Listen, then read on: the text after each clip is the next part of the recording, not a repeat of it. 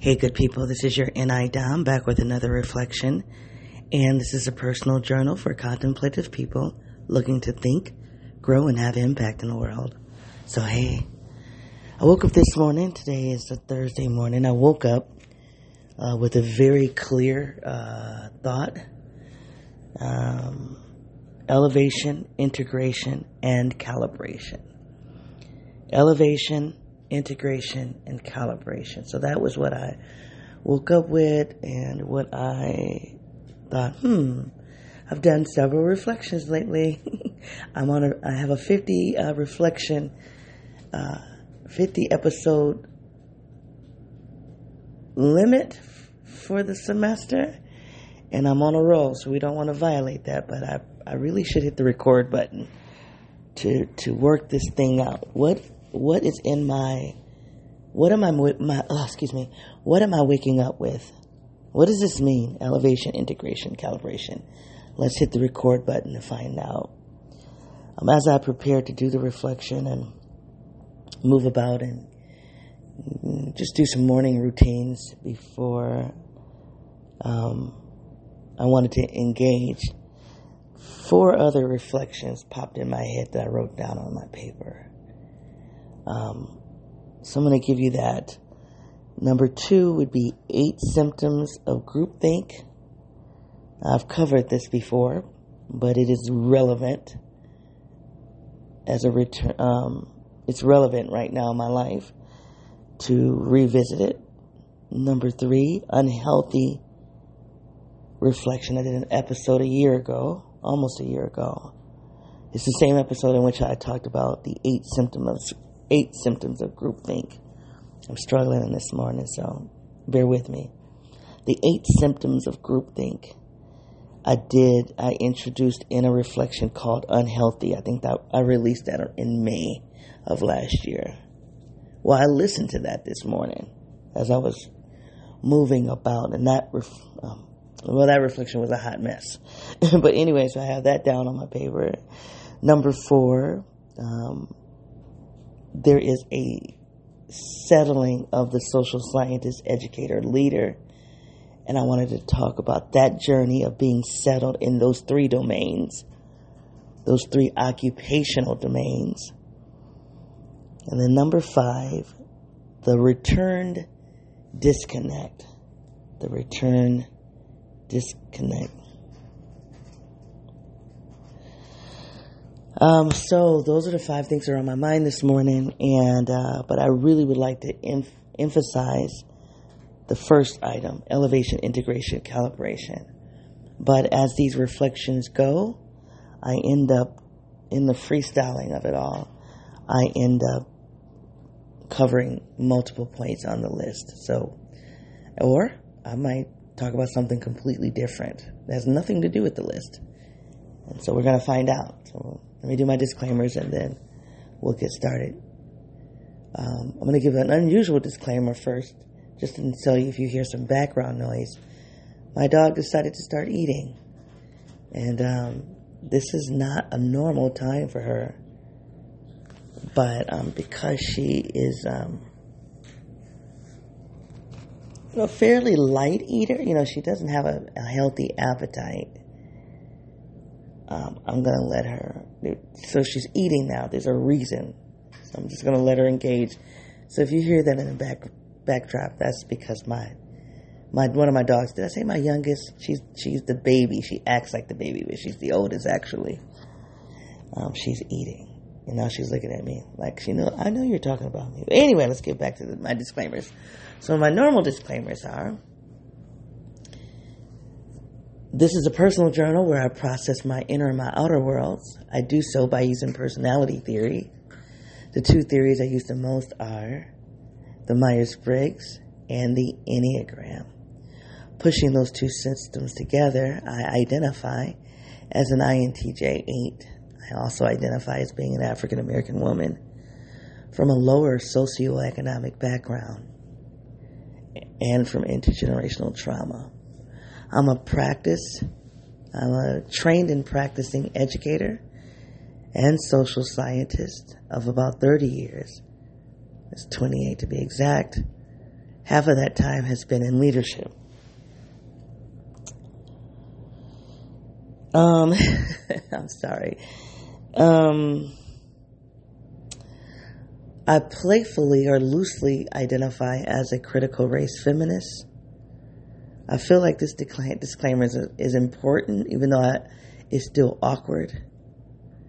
It's an awkward integration in the rollout of the other disclaimers. I'm struggling with my words this morning. I don't know what that's about. I probably need some water. I talk about being a critical race feminist because it's really important to distinguish me from other African Americans from lower socioeconomic background and from intergenerational trauma. I really think the critical race feminist part of me is distinct. It gives me a distinction. When I went back to listen to this episode called The Unhealthy from a year ago, it was when I was just starting to integrate into my disclaimers that I'm a black woman. Because when I first started this project, I mean, you might know that I'm black, but I didn't bring that to the forefront. And the reason this project has grown for me having these disclaimers, the things that I'm putting out front for those who are new, and I believe I have some new people who've come my way in the last couple of days, so hey. But those of you, when you come to me, I want people to know what's different about this project. And as I talk about using this project as a personal journal, what are going to be the things that influence my reality? I'm black, I'm female, I come from a critical feminist lens, I'm a trained and practicing educator and social scientist. I am an INTJ in the Myers-Briggs system, type 8 in the Enneagram system. And all of that is going to flavor what I'm taking in the world, how I'm processing it, the meaning making I do. And it's going to also flavor how I talk. And this leads to the other disclaimer. This project is unedited and it's unscripted. And so as an INTJ, up until this project, I don't live out loud in an unstructured way. The J part of my personality means anything I do in the outer world with other people is pretty ordered and structured. But if you know the Myers-Briggs system, the J can be confusing if you're an intuitive, if you're introverted intuitive. Because as an intuitive, I shouldn't say an introverted intuitive, but I think it's especially true for the introverted intuitive. If you're an introverted intuitive, you are actually a perceiver, you're a P. The J for judging in the Myers-Briggs system means my shorthand, the way I put shorthand to the system is, as a J, you put order to your outer world. But for an NI Dom, that's why this project is named your NI Dom. But for an introverted intuitive, that's not exactly complete. I won't say it's not true. It's not complete. A perceiver, a P, is open, moving about. There's a flow. A J brings order. P's move about. There's a flow to them. As an INTJ as well as an INFJ, these are the only two in the system that I'm not going to say that. That's not true. I don't know what I'm talking about in this part.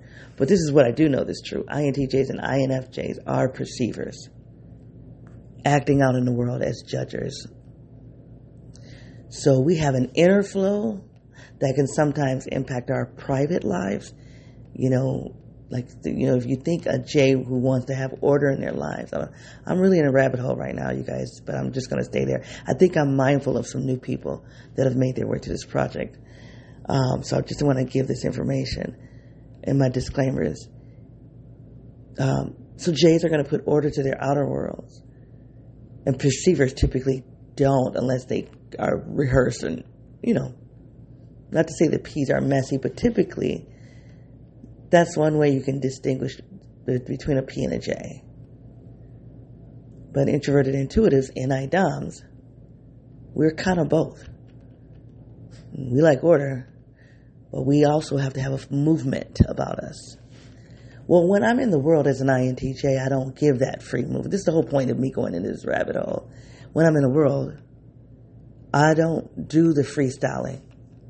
I do order. I do impact. I'm effective. And so I have another podcast in which I am very ordered, very structured. And I'm so structured, I have a script for it most of the time, unless I'm interviewing someone. But even in that interview, there's an arc.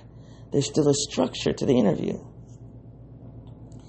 And I have been wanting to get to a place in podcast number 1 where I can relax and be more of me than I am in my private life.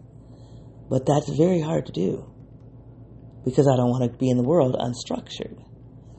So I started this project for a number of reasons. You have to go back and listen to other episodes. But one of the reasons I'm doing this project is to be comfortable in the unstructured part of me, the private me, out loud, to let the world see me unpolished. Because I believe there are nuggets in the messy, what I would call the messy. As a J, somebody else wouldn't say it's messy, but for me as a J, that's messy. It's okay for me to be messy for myself. I don't want you to see me. I don't want other people to see me as messy. But this project has been very liberating for me to see the value of being unstructured, unscripted, unedited. To develop a confidence in it, to be bold about it, to be unapologetic. This is what this second podcast has done. And I want to go back to podcast number 1 and try to be a little less controlled. So we'll see. But anyway, this project is unedited and is unscripted. If you want to know more about this project, feel free to go to my website at yournidom.wordpress.com. It's not updated. I think the last time I updated was about 6 months ago. And so as this project grows, I need that website is going to grow. But anyway, all right, you guys, I'm in less than 15 minutes. The last few episodes I've been doing really good at setting the reflection up. It's very precise and structured. But I just meandered in that introduction. But again, I'm mindful that I have some new people coming my way. And I think and I probably only have 2 new people maybe. But even if that's the case, hey, how you doing? I'm going to talk about why I think I have 2 new people. I might have more. But why I have 2 new people who are coming to this project. And I'm going to put it in context to number 1, elevation, integration, and calibration. There's so much that's been going on in my life in the past week.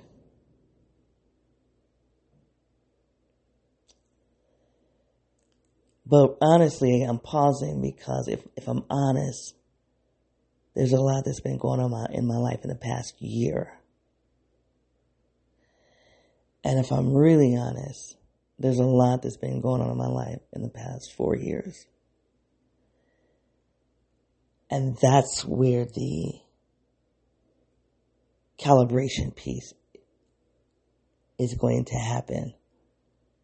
In this conversation, I'm going to talk about what is all of that? What does all of that mean? How does this week connect to this year, to the last 4 years? So just hold that for a second. A few days ago, maybe it was this weekend, I did a reflection called Elevation. And in that reflection, I was like, I'm at a place. I don't know what else to talk about in this project. I'm not ready to close podcast number 2. Let me say something else. When I say there's nothing else for me to talk about, there are themes now on repeat. There are themes that I've worked through in my life, and I'm like, oh, I'm good. I use this project to figure out some really difficult stuff. Some stuff that used to be embarrassing for me. I was listening to that episode. Third on my list is called Unhealthy. It's a reflection I did a year ago. that is really a hot mess. I mean, but there's some goodies in there. There are some nuggets in that reflection. I would almost say it's worth listening to it for those nuggets. But it's a lot of fat and fluff to have to work through. There's a lot to get through to get to those goodies. So I'm not going to recommend it, although there are some goodies located in there. But you're going to have to get through a lot of fat and fluff. But anyway, in that reflection, I was talking about direction of care and being a healthy 2 as an 8 in the Enneagram system. The Enneagram system is about wellness, is about growth. That's not necessarily the case for the Myers-Briggs, but the Enneagram is about growth and wellness. And I would like to say social, emotional wellness. And I'm having some breakthroughs this morning, you guys. So just, if you can hear my energy level, it's lower, and I'm pausing more. That's indicative of me being in a particular energy bubble. And I'm not 100% sure why, but I do notice it, and I do know it means something. So we'll see.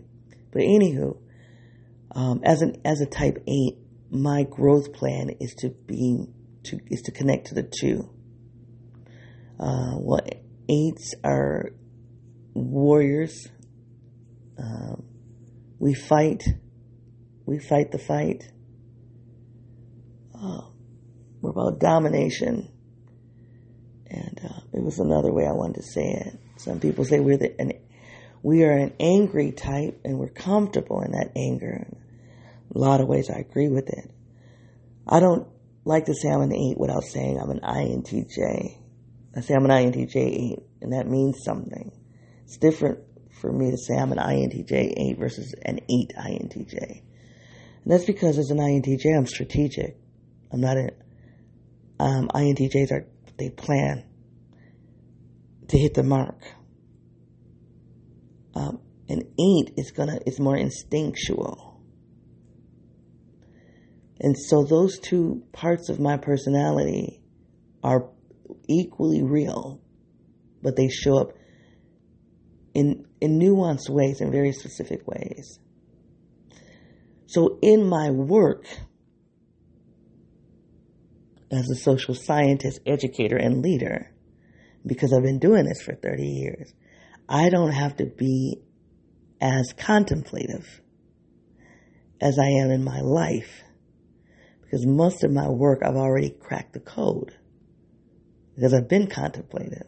I've invested in knowing my work, so I can be more instinctual in my work.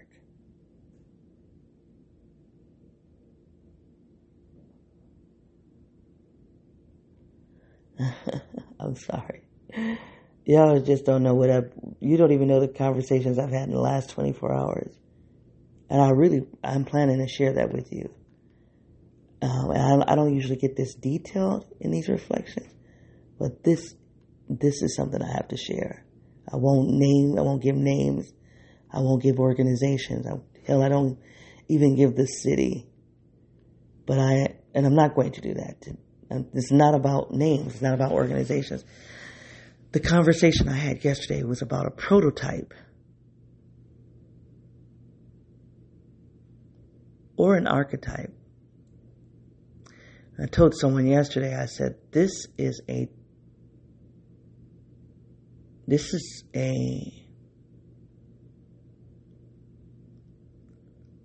planned lynching, or like a witch hunt. Now, I said both. I said a witch hunt and a lynching. What's interesting is that when I said it yesterday, I was like, there's a racial and gender implication to me saying both of those. And I realized that as a witch hunt, that speaks more to the gender side of me. I say a lynching, that speaks more to the race side of me. It's probably not profound to you, but it was interesting to me.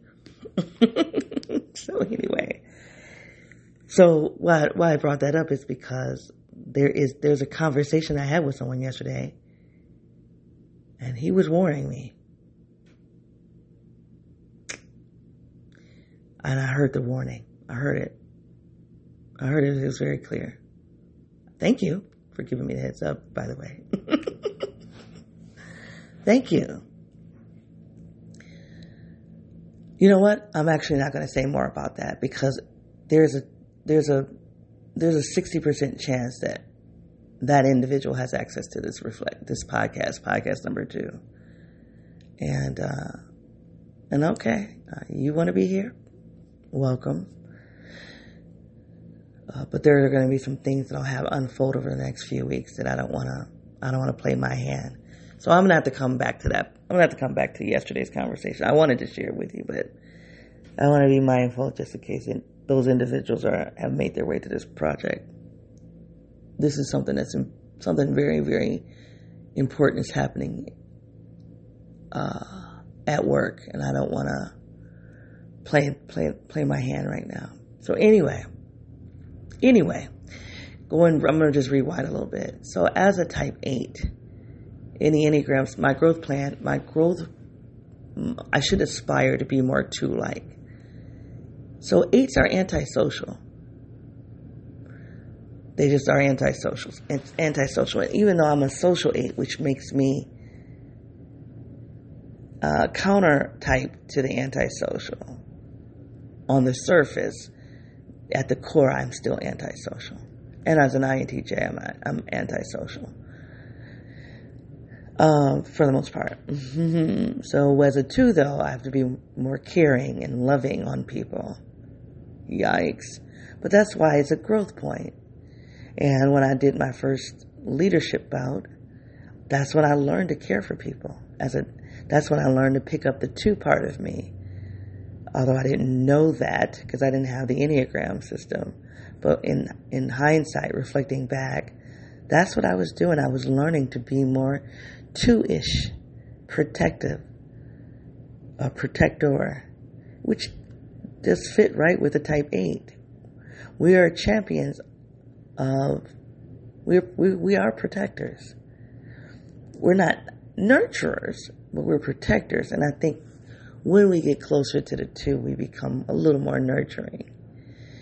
But anyway, I have no idea why I went down that rabbit hole. But in the reflection I did a year ago, I was talking about being an unhealthy 2 versus a healthy 2. Because every number in the Enneagram has a level of health and unhealthiness. A level of healthiness and unhealthiness. And so, I was talking about that, in a year ago, I was talking about what unhealthy looks like on me.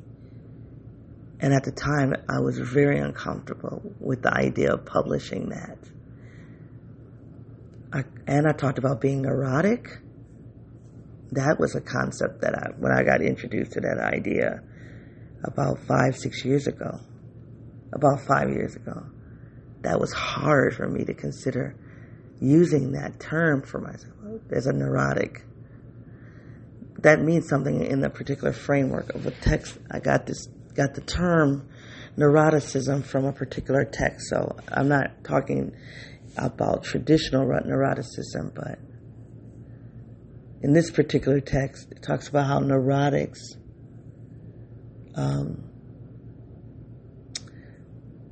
will take care of other people at the expense of the self. And why that's really difficult for me is because I'm not wired as an Enneagram 8. That's not what I'm wired to do unless I'm unhealthy. And so while I rejected that term, and I was embarrassed by it 5 years ago, but that was private. 5 years ago, I was having this conversation with myself in a very private way. To then have that conversation in this project in a public way showed growth, right? Because I wasn't that embarrassed to put that in a podcast. But I was still uncomfortable. Now when I go back, when I listen to that episode this morning, I'm not embarrassed by that, about the treatment of considering my neuroticism when I am in an unhealthy space. I'm more embarrassed by that episode because I was neurotic in that episode. I was like all over the place. I was like, good Lord, can you just get to the point? It was ridiculous. It was really, really, really ridiculous. But anyway. Anyway, so a few days ago, you probably are thinking, you're being kind of neurotic right now. Anyway, so, a few days ago, I released this episode about, just a few days ago, I released an episode about how I've covered some really important themes, some difficult themes in my life. And I feel good about it. The themes are on repeat.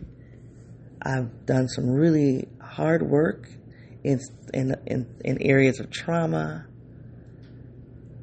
And that's probably the most difficult part for me, is the trauma part, because that's repressed. It has been repressed. I didn't know about the trauma. I didn't know about the trauma. I didn't understand the experiences I had as trauma, and the pain associated with the trauma was trapped in my psyche, in my body, so then it was coming out in ways that I wasn't controlling it. That's not healthy. So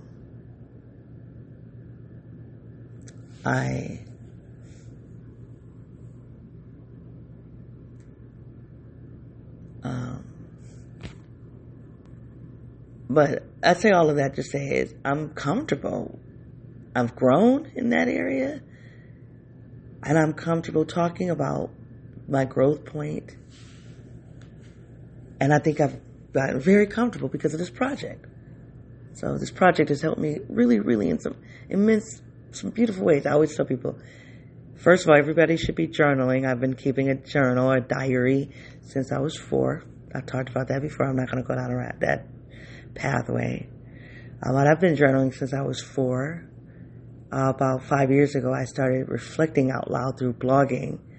And then last year, I started doing a public, personal journal. And all of that is about growth. So when I think about some new people that have come to this project, particularly by how you came here, more than likely you're an educator.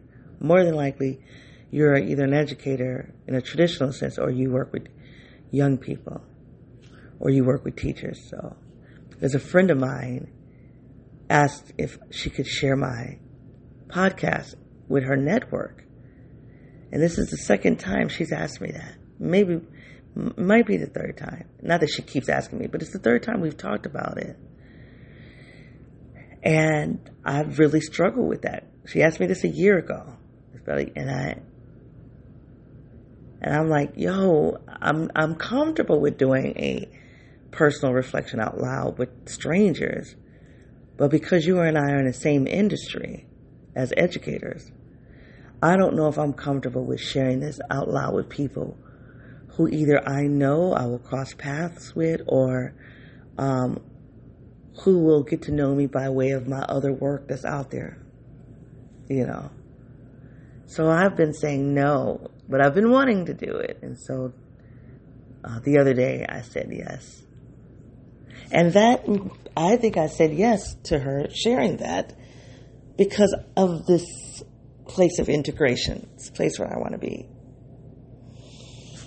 And I'm going to start bringing closure here. I know that you're probably like, you haven't said anything yet, but I'm getting ready to start lowering the plane, if you will.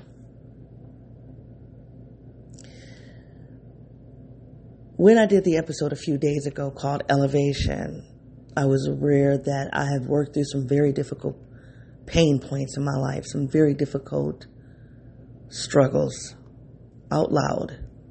And I'm very glad I did it. I'm proud.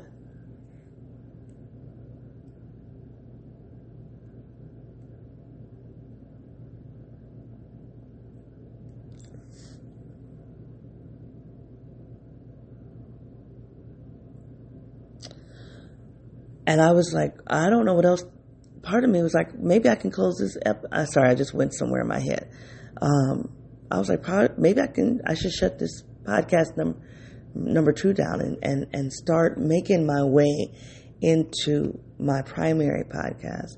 Maybe I'm ready to start having some of these conversations out loud in my primary world.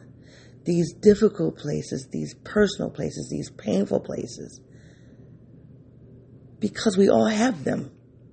We're not all comfortable getting on a podcast talking about it, but we all have them. What is important for me in this work is, as an educator, we're impacting the lives of children, young people on a daily basis. And I learned something last semester when I went through my trauma training.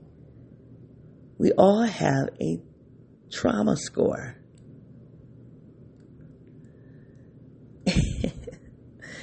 I'm laughing because of a conversation that came up yesterday that just randomly just popped in my head. That's something I would love to share with you at some point too. So many things I have to write down and talk to you guys about later when I'm out of this season. But nonetheless, we all have a trauma score. What we know about trauma is that if it's not taken care of, it is recycled. It's reborn. It's regenerated. We have to learn about our trauma scores and how they show up in our work, even if you don't work with kids. That trauma is not self-contained, y'all. It doesn't stay in a box. It doesn't stay in the house. Okay, I've had trauma and I'm only going to be impacted by the trauma in my home, with my family, with my close friends. It doesn't work that way. It just doesn't. It's a part of everything that we do. It is an unhealthy part of what we do. Not because we are unhealthy people or mean, but our trauma is not a healthy condition. And if we don't know the trauma, then it's repressed and then we're not managing it appropriately. So that's one of the things I'd love to do, is to inspire other educators. I always say, confront your ugly. Go find your uglies. I did an episode in season 1 called The Uglies. And my God, that was a very difficult episode. When I think about it now, it's like, it is the truth. I have no shame around it now. But when I first did that episode, almost 2 years ago, I was embarrassed. But I pressed on because I believe in the work I'm doing. So anywho, so I'm at a place of integration. I'm at a place where I want to be integrated. I haven't taken the personal side of me, the trauma side of me. I haven't taken it in an unscripted way to my primary life. When it shows up in podcast number 1, we'll know I'm integrated. That's going to be one of my benchmarks. I'll know I'm integrated. So I've not done that yet, but I think telling my friend that she can release this podcast project to her network. She has thousands of followers. She's an INFJ. She's got thousands of followers. Me giving her permission to share the project, is really me. And I didn't think about this until this morning. It's really about me being on the course of integration. It's proof. It is actually proof that there has been an elevation in me. An elevation that allows me to integrate. All right, let me make this last point about calibration. Ironically,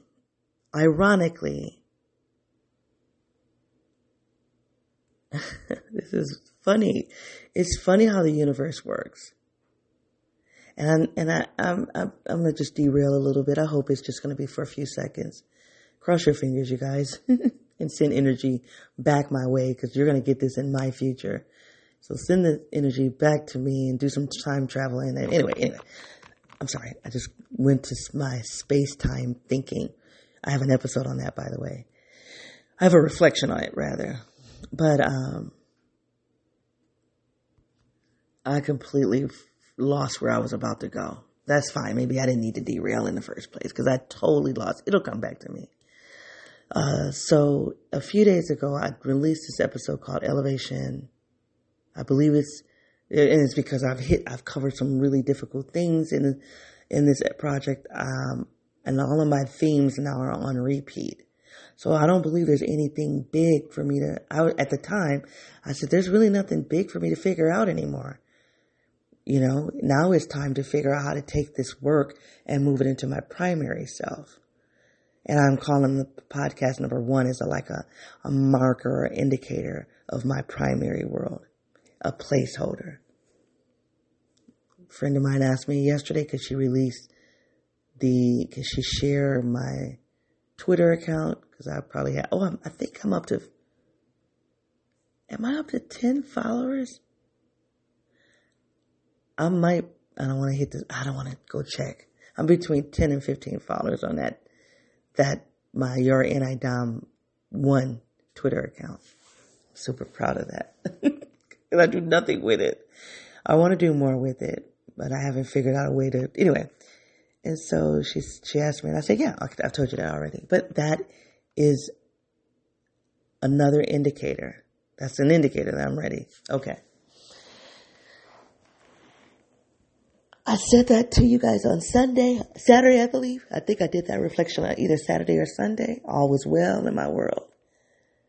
And Monday, there's been an explosion. So much of an explosion that I'm not sure of my job stability right now. And so every day, I'm just going to say it's another day. It's another day. So,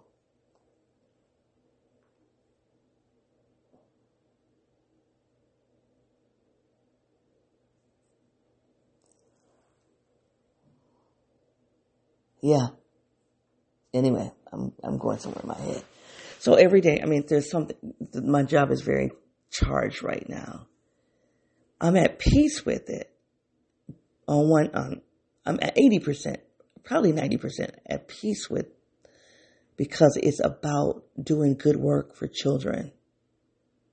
And I'm fighting for kids who are being harmed. The adults who are harming them aren't trying to harm them. That's not what they're trying to do. Not at all. And that's what makes this difficult. The adults who are harming them don't understand that they're harming them. Repressed trauma, y'all. The adults aren't willing to deal with their trauma. And one thing I learned about this in this training that I did last semester about trauma, most people look at trauma as related to people at the margins. But the racial elite, they're traumatized too. Which is why I think sometimes some of them can get frustrated when we talk about the trauma of marginalized communities or the pain, because they're like, we have it too. And they absolutely do. We all have a trauma. And I think it comes from a number of things. And I was thinking about, I've been on this kick on capitalism lately. One of the things, though, is we have to have a system that's going to allow us to live together as social beings. Capitalism is an economic system that will allow you to do that. We have to. No system is going to be perfect. But we don't have a pure capitalistic structure here in the United States. That's the problem. It's not capitalism. I think it's a problem, at least not in my thinking today. I think that capitalism was founded on 400 plus years of free labor. Probably more than that. Free labor. Brutal labor, by the way. Brutal. But free all the same. So the capital that was generated from the beginning years of our nation and the institutions that erupted or evolved from that time period is skewed. It's a skewed system. So that's the problem with capitalism. That's a major problem with it. Its foundation, the capital that is generated and circulated and protected, is tainted capital. It's tainted capital. But I'm not going to stay here, you guys, because I can see that's a rabbit hole. We're not going to stay there.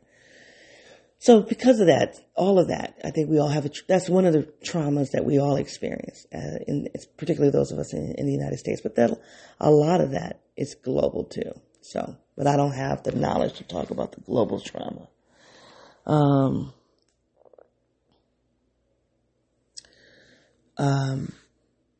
So in my protection of all children, I am bumping up against a certain subgroup that has trauma. And they are not looking at my work as protecting all kids. They're looking at my work as in hurting them. And so I use the word calibration a lot in my job, particularly as a leader. I roll out an initiative. I say, then let's calibrate it. I'm going to put this in pencil. I'm going to say this in pencil. And then I'm learning a lot though. And what just hit me is that I have people that I have a larger staff, and I have to learn my leadership style with a larger staff. And I think that there are some things I lose out on when I have a team of a larger staff than when I'm a standalone person. But I have to learn that. I have to work through that. But these people are so upset with me. They're not giving room for me to learn and calibrate that. And that's fine. They were upset before I got there. And so, and it's hard to have this conversation without also thinking about there being a national movement of teachers being really, really upset and hurt. There's a massive teacher shortage. There's an exodus.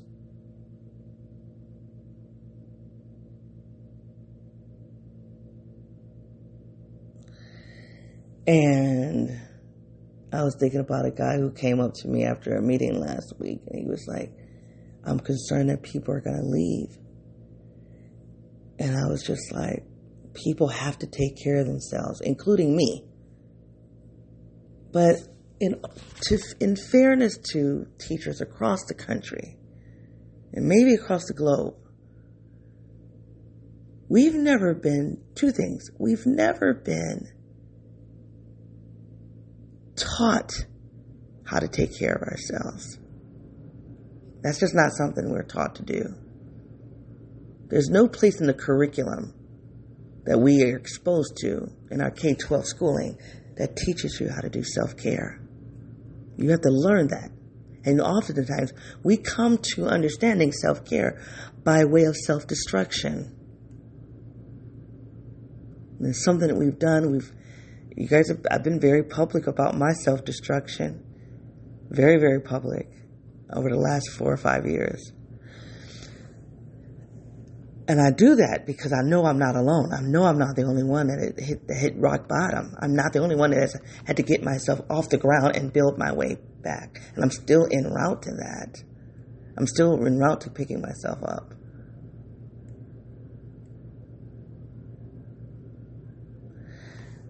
But if we were taught self-care earlier on in life, we would better avoid self-destruction. Now, some of you may have come from households where your family as an institution taught you self-care. That's a beautiful thing. Hold on to that, celebrate that, pay it forward, pass it on. But many of us we not only weren't, I'm using a double negative.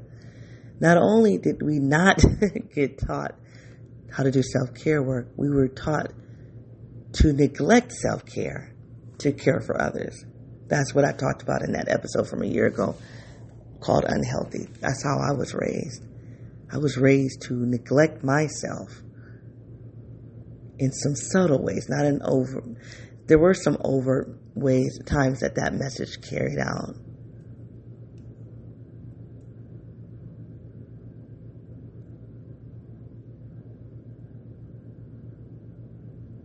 But most of the messaging it's late, it's covert, and it's even latent, which I don't use that word a lot, but it's latent. So anyway, I believe that the teachers across the country, we have not been taught to do self-care, and number two, we are not given a space to do it.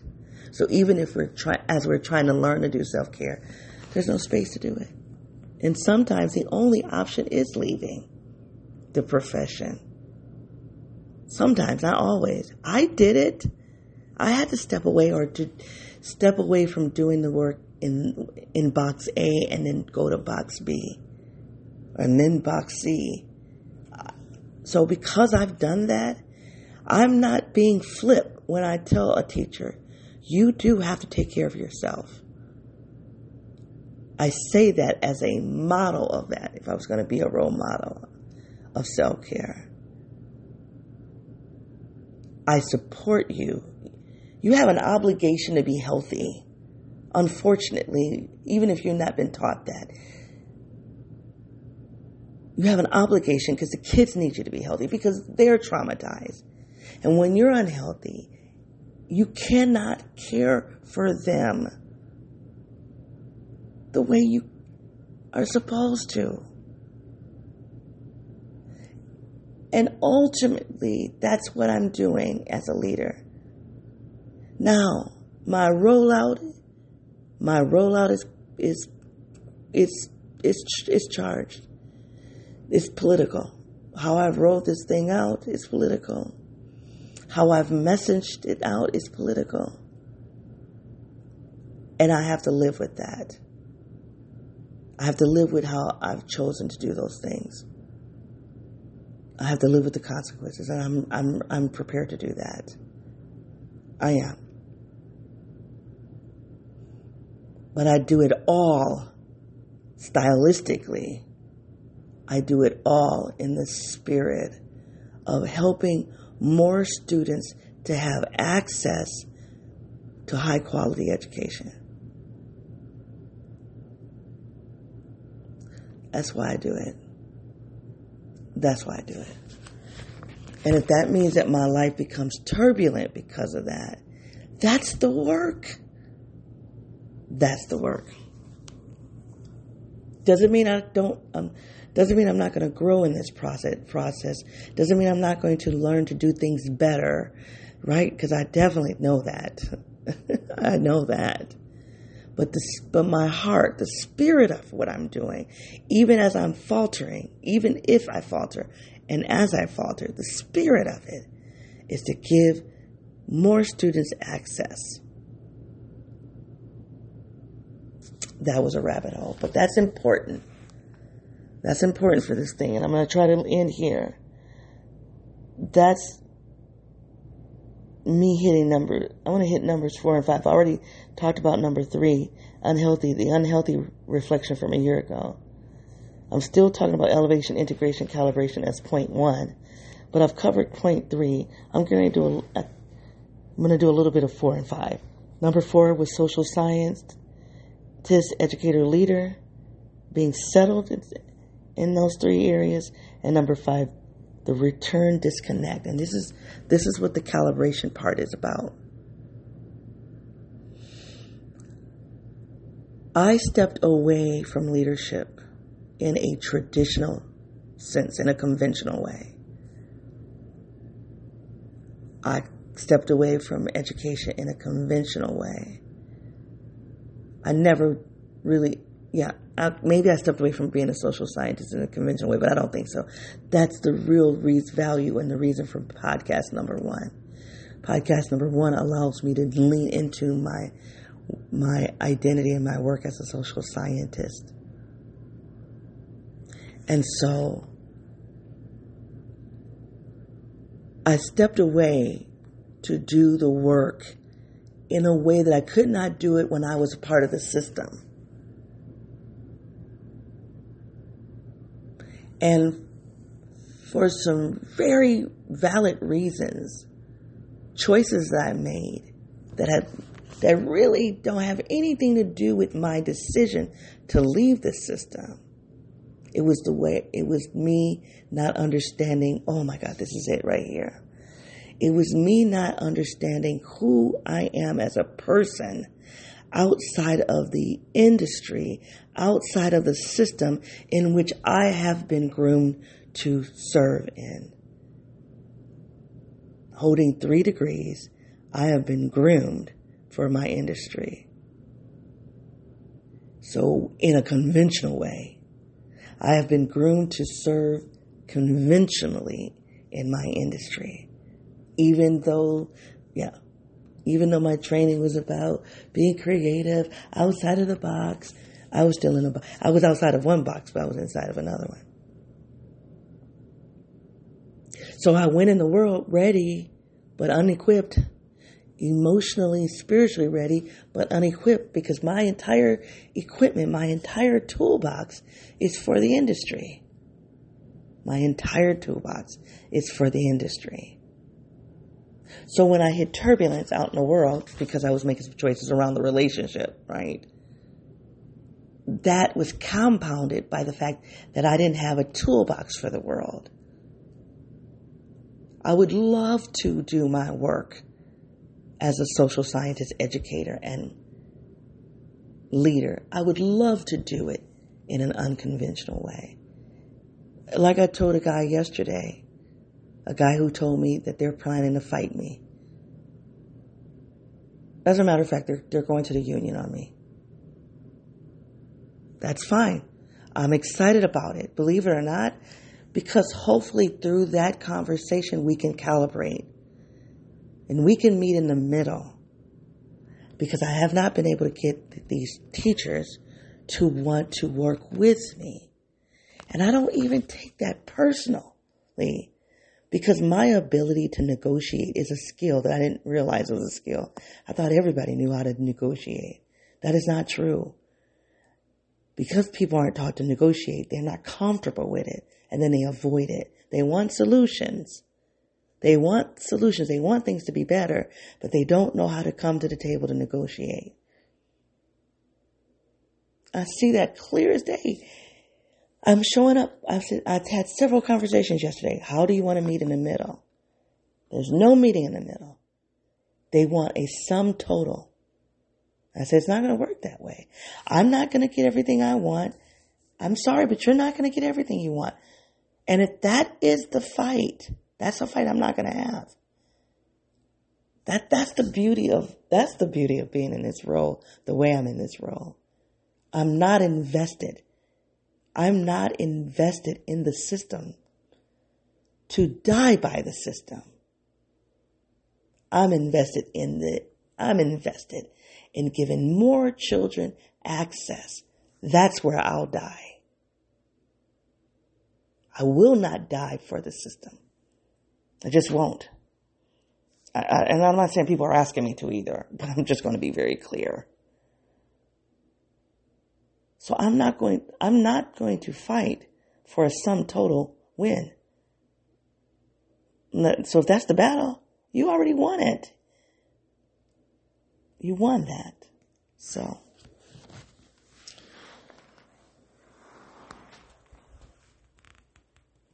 excuse me. So anyway, this is what's before me now. I'm back in the system,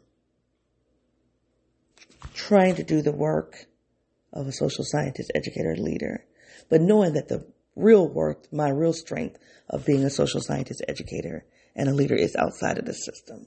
But I'm back in the system because my training is for the system. My spirit is for outside the system. So I now have to calibrate that reality. And part of calibration is integration. Part of calibration is these things that I do outside of the system. As much as I can bring, I have to be me. I have to talk about trauma. I have to talk about race. I have to talk about being from a lower socioeconomic background. I have to talk about cognitive functions. I have to talk about growth. I have to not only talk about it, I have to live it. I have to hold myself accountable to it. I have to invite other people to hold me accountable to that growth. That's the calibration that I need to do. Whether I do that work in the system or out, I have to learn. That's what I have to calibrate. I have to integrate. And then the calibration is going to be, am I calibrating while I'm in the system, I have to calibrate. And when I leave the system, I have to calibrate. Calibration is inevitable. It's inevitable. I haven't done it yet. I'm at the threshold of integration. Okay, let me wrap this up right here. I've elevated. We have elevation. I'm at the threshold of integration. And I know on the horizon is calibration. I'm not going to know what I need to do to calibrate until I fully experience and live out the assignment for integration. And I'll say this. Because if I don't integrate and if I don't calibrate, then the elevation was a lie. I bastardize the elevation. And I go back to being I go back to being a disconnected version of myself. And I'm not going to do that. Because there's beauty in learning to be connected. There's beauty in that. There's a beauty in facing your uglies. There's beauty in facing your raw, unedited, unscripted self. There's beauty there.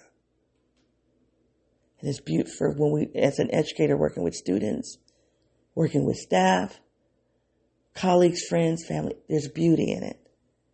And that's where I'm at in the second half of life. You guys have heard me talk about the second half of life. This is it right here. I'm in it.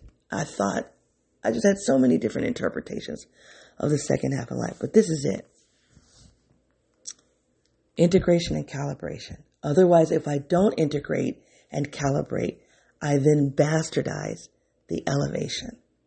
So I was going to name this episode Elevation, Integration, Calibration, but I think because I already named an episode Elevation, I'm going to say, what do you think? What do you think about? I'm thinking about naming it Bastardized Elevation. Even though that's not what the episode is about, I like that as a title. Bastardized Elevation. If we don't integrate and calibrate, everything that we say we've done in terms of growth becomes bastardized. It is false. It's incomplete. It's not at its fullest potential. You guys, if this reflection has had any value for you, please give it a heart. If this conversation about elevation, integration, and calibration is connected to a conversation that you've had in the world, please take this link and share it out. I want to say, though, even in this reflection, I'm going to private message my friend who sent my podcast out to her network. I'm not going to cry, you guys, but I'm feeling the tingly sensation. I'm going to send a private message to her this morning and say thank you. If you hear this, friend, thank you. Thank you for asking me again to send this podcast to your network. Because what you were doing was you were giving me the pathway for integration, to take a part of me that I've been developing for 2 years. I'm very proud of. Go back, not you, friend, but I'm going to go back and listen to the episode I did on elevation. I was all calm, I'm grown. How grown are you? Because if you're going to be closeted and grown, you ain't grown. No. And this is not to hit on, put a slam on people who are closeted. There are areas of my life that I am, right? This is the whole point, though. I'm coming out of the closet to become integrated. I'm not going to be ashamed of my background in trauma. I'm not going to be ashamed of being an NI-DOM, an introverted intuitive, not thinking the way most sensors think. I'm not going to be ashamed of being a thinking woman, a thinker woman, when our society has programmed most women to be feelers. I'm not going to be ashamed of that. I'm not going to hide that. I'm not going to repress it. And I'm not going to repress my introverted feeling, my tertiary function, which says I have feelings, damn it. I do have feelings. I'm not going to make decisions on those feelings exclusively, but I'm no longer going to be disconnected from that. I'm not going to be disconnected from my values and the things that are important to me. And what's important to me is empowerment. That is where I live and breathe and die. One day will die. Is at empowerment. That's my lifeline. That helps me sleep at night. And I'm ready to do the work. And so I just, if this whole conversation is, again, like, if it's connected to anything that you've done in your, recently, a conversation about integration and coming out and being you and confronting opposition and all of that, even, especially, not even, but especially when the opposition is internal opposition. I want you to share this reflection with that person, even if that means you have to hit stop and come back later and listen to this again, just for, if you have to share this episode with yourself. I invite you to do that. That I can hear it. I can hear it, friend. I can hear the integration. I can hear it already. I can hear it in this reflection. I can hear it. We're going to see. We're going to see what's to come. And if my movement about in this reflection has caused some randomness in your thinking, I would love to hear that. I would love to hear how my thinking inspires your thinking. Please find your way and share that with me. You can find me on my website at youranidom.wordpress.com, Twitter, youranidom1, YouTube, youranidom. Let me give you your assignment. I want you to think about an area of growth that you've had. A lot of times when we grow, we're not aware of the moment that we cross over into the new place. I talked about that in the elevation reflection. It's like I said, it's like traveling to a new city. There's a point when you on the highway, it says, welcome to Nashville. Welcome to Atlanta. Welcome to Omaha. There's a point on the road where it says, so you know you've arrived at your destination. But that's not how growth is. Well, maybe it is. Because there's a moment where you go, oh, I'm no longer that person I used to be. I'm no longer that person. And, but I think the moment you became the new person, you're not aware of it. You're only aware of it when there's a moment that reveals it. So the revelation of the growth is not the same thing as the actual growth. So that's all I'm saying. But think about something that you've grown in. You're not the same anymore. There's growth. And my question is it a bastardized version of growth? You've grown, but you're not completely walking in the growth. You've had a revelation. You've had an aha. You've had a breakthrough. You know that's your breakthrough. You know it's your revelation. But you're not fully walking in it. And you might have some valid excuses, but be honest. This is your assignment. You don't have to tell me. As a matter of fact, I ask you not to tell me. This is your assignment. It has nothing to do with me. Try to be honest with yourself. Are you walking in a bastardized version of growth? A bastardized version of growth. That's what I'm going to call this episode. Not bastardized elevation. Bastardized growth. Hot diggity dog. That's your assignment. And if you are, why? Before you even talk about what you're going to do, which I would encourage you to think about what you're going to do about it. But why? What are the barriers prohibiting you from being in the fullness of the growth, what's keeping you in a bastardized state. You guys, it's been a pleasure hanging out with you. Until I come back, be well. Bye.